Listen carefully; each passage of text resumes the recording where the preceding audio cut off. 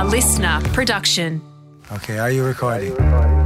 Greetings, good people. Welcome along to episode 128 of the Howie Games. It features one of the smoothest broadcasters to ever feature on Australian television, Sandy Roberts. The full episode out next Thursday is one for nostalgia buffs, for fans of old school sports broadcasting and old school sport. A more fly by the seat of your pants type of time when, if things went slightly awry, the whole world wouldn't be outraged.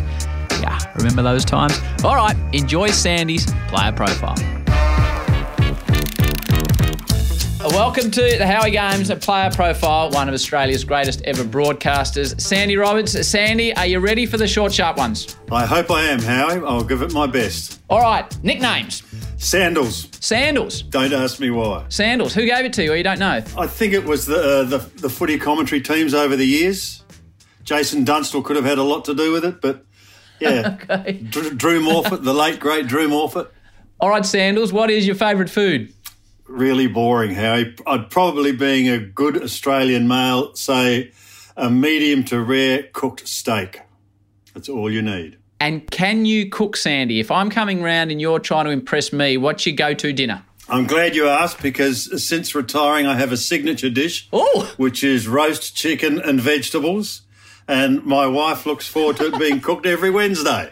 And what is the key? What's the key to the signature dish? Basically keeping my wife out of the kitchen helps, and just because I've been doing it for a while, Howie, it's not one of the greatest challenges of all time. I'm not cooking a potpourri of seafood or something like that. It is just a good old roast chicken, roast spuds, pumpkin, and who knows, a bit of broccolini. I like it. So you're now inviting three people from any time in your life, in history, dead, alive, etc., to this magnificent roast chicken Feast. dinner at your joint. Who's going to get to savour the roast chicken special? Righto. It's always a tough question, that, isn't it? The three people you would invite. But I think if I wanted to lighten the load and have a bit of fun, I might have Ricky Gervais at the head of the table. And then I was thinking about this and I thought I'd like two survivors that have come from different parts of the world and different parts of business and entertainment. So I've got to put in Keith Richards, because how he survived still has medical experts around the world quite baffled. Yes. And the other one, who I think sells himself, is Nelson Mandela. Yes. To go through what he went through is quite extraordinary. So they'd be my three, but really there are so many, as you would be aware and know, that would make a great dinner party. I recently read Keith Richards' book called Life. I don't know if you've read it, Sandy. I have. How that man is alive, as you said, defies belief. He's done remarkably well. Good old Keith. Before, finish this sentence for me, Sandy. Before you used to commentate, you would always do what? I was always a stickler, Howie, for one, I would probably get to a ground an hour or an hour and a half before I needed to. And in the old days, I always like to have a look at, now we are going back, I always like to have a look at the reserves, because they were playing first. And I'm talking about, when we were at all the suburban grounds, which was just fantastic. And I was always a stickler for just making sure everything in the box was right. Like audio, is arguably the biggest thing when it comes to broadcasting a football game. So, just checking with the techos and stuff like that. And it just helps you get in the mood for the game by watching the reserves. I love it. What was your first ever job? I was a copy boy. I was employed by News Limited and dear old Rupert. News Limited in Adelaide, the Adelaide News. I was a copy boy under the gentleman in charge. I remember this. The gentleman in charge of copy boys was a dear old boy named Scan Sutherland. And he had about, I'd say, 12 of us. And, of course, as a copy boy, your main duty was taking around the fresh editions of the news itself to the senior journalists, making sure they were happy, delivering tea or coffee to them. And you actually also had the chance of being able to write your own stories, submit them, and if it was good enough, you got a little byline. So, that we were just tipping our feet into the water, but it gave us a great start. Sadly, Rupert decided after 15 months he didn't want Copy Boys anymore, so that was the end of that.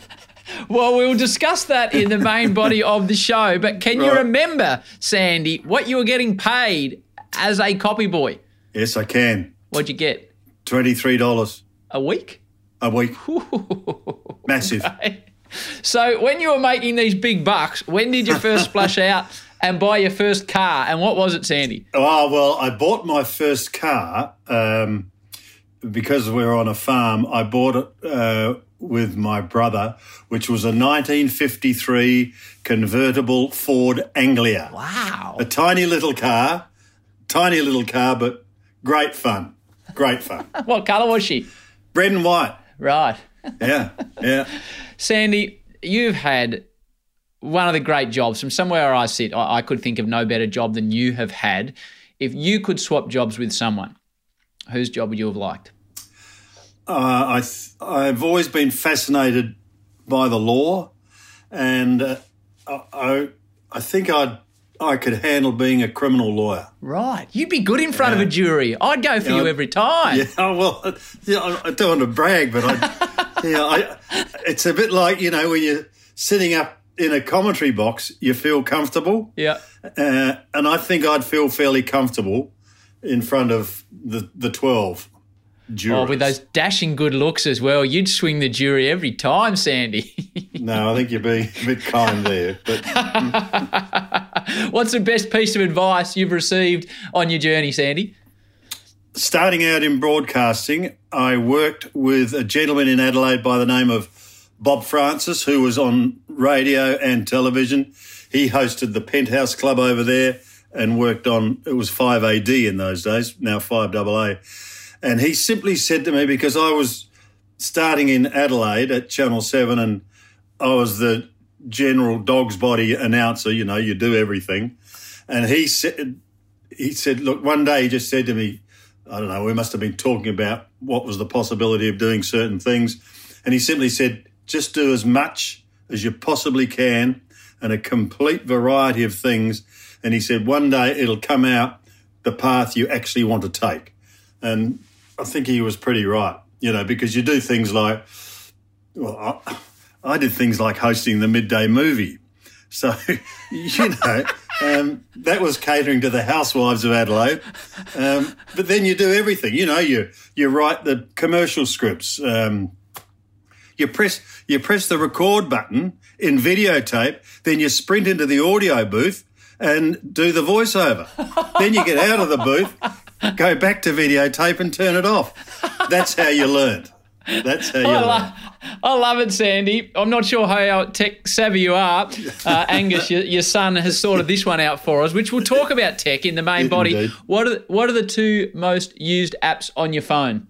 Well, it's pretty boring. I'd say probably Spotify. Yes. And news. Right. So the obvious link there, Spotify. What Yes. music does the great Sandy Roberts listen to? Well, the best concert I've ever been to by the length of the straight was AC/DC at Rod Laver Arena.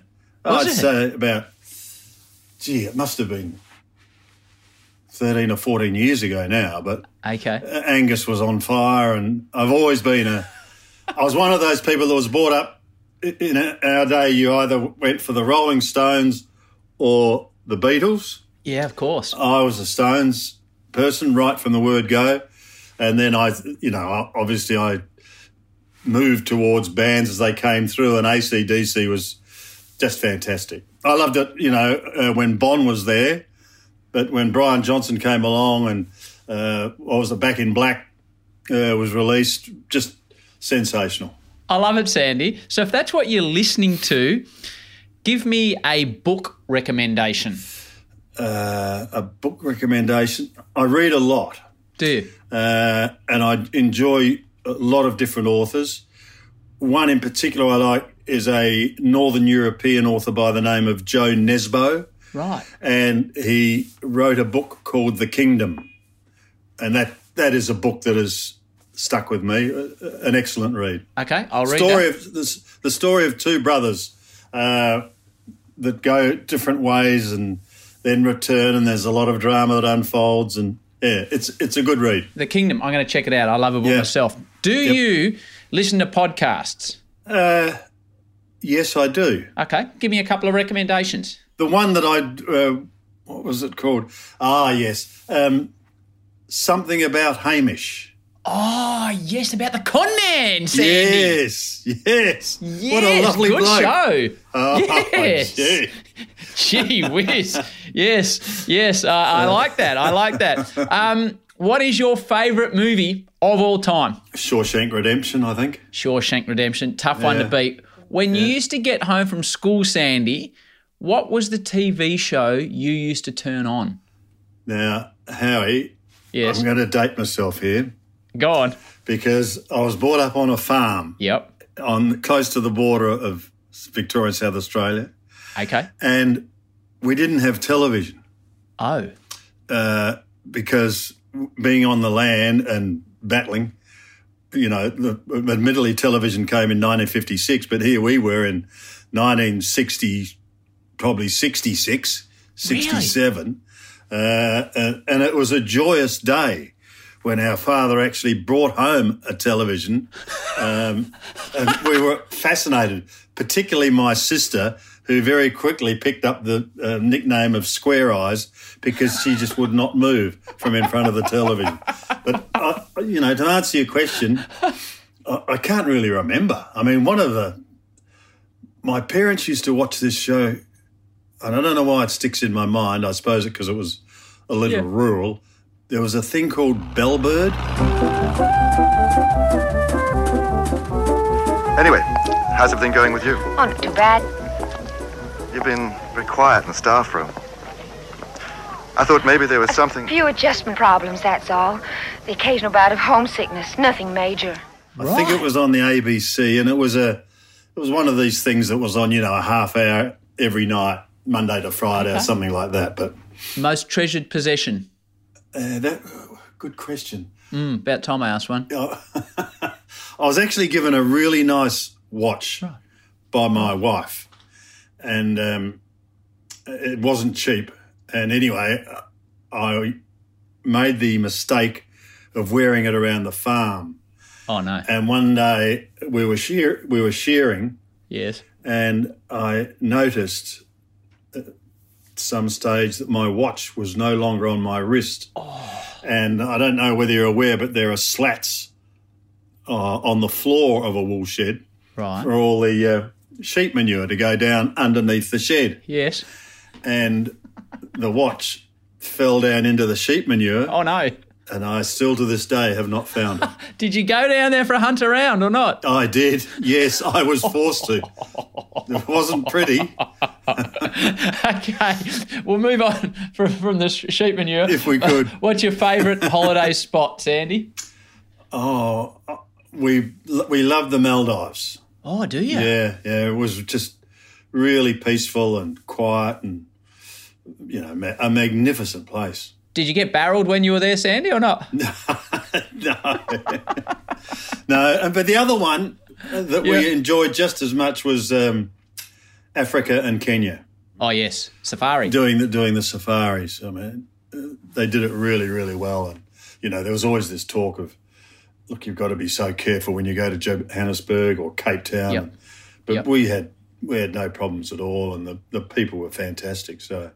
Magnificent part of the world. Yeah, so if you're talking the Maldives and Africa, what's your bucket list destination that haven't yet been to but you'd like to go to, Sandy? Well, unfortunately, Harry, I have to blame the COVID because I was scheduled to be at Augusta last year. Oh, the Masters. For my first US Masters.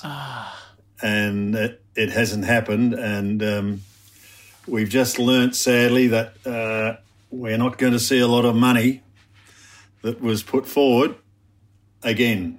So that's very disappointing because they're not going to have crowds at next year's Masters. Well, if they do, our government has said we're not going to travel Yes. Overseas until mid next year. So that rules us out. Fingers crossed. So it's sad. Fingers crossed. Yeah, well, yeah, it'd be lovely if we could. What, if anything, scares you, Sandy? Heights, probably. Heights? I'm not wrapped in heights. Okay. I still get up and do the gutters, much to the chagrin of my wife. But no. That's a big injury. That is a big injury causer for your middle-aged gentleman, Sandy. And even beyond middle age, Howie. Let's be honest. I was being polite. Polite, Sandy. I thank you for it. Okay, now the final one. Yep. The final one for you, Sandy. And this wasn't written on the sheet, so you can't prepare for this one, but this is the most important question I will have for you in the next hour and a half. Uh-huh. Sandy Roberts, pineapple on pizza, yes or no? No. Oh, no, Sandy. What are you talking about? No. Why not? Why No. not, man? It doesn't go with anchovies. Oh, yuck. Sandy, thank you for joining on the Player Profile. Your full episode will be out next week. Pleasure, Howie. Oh, there's a pig on the ground. There is a pig at full forward.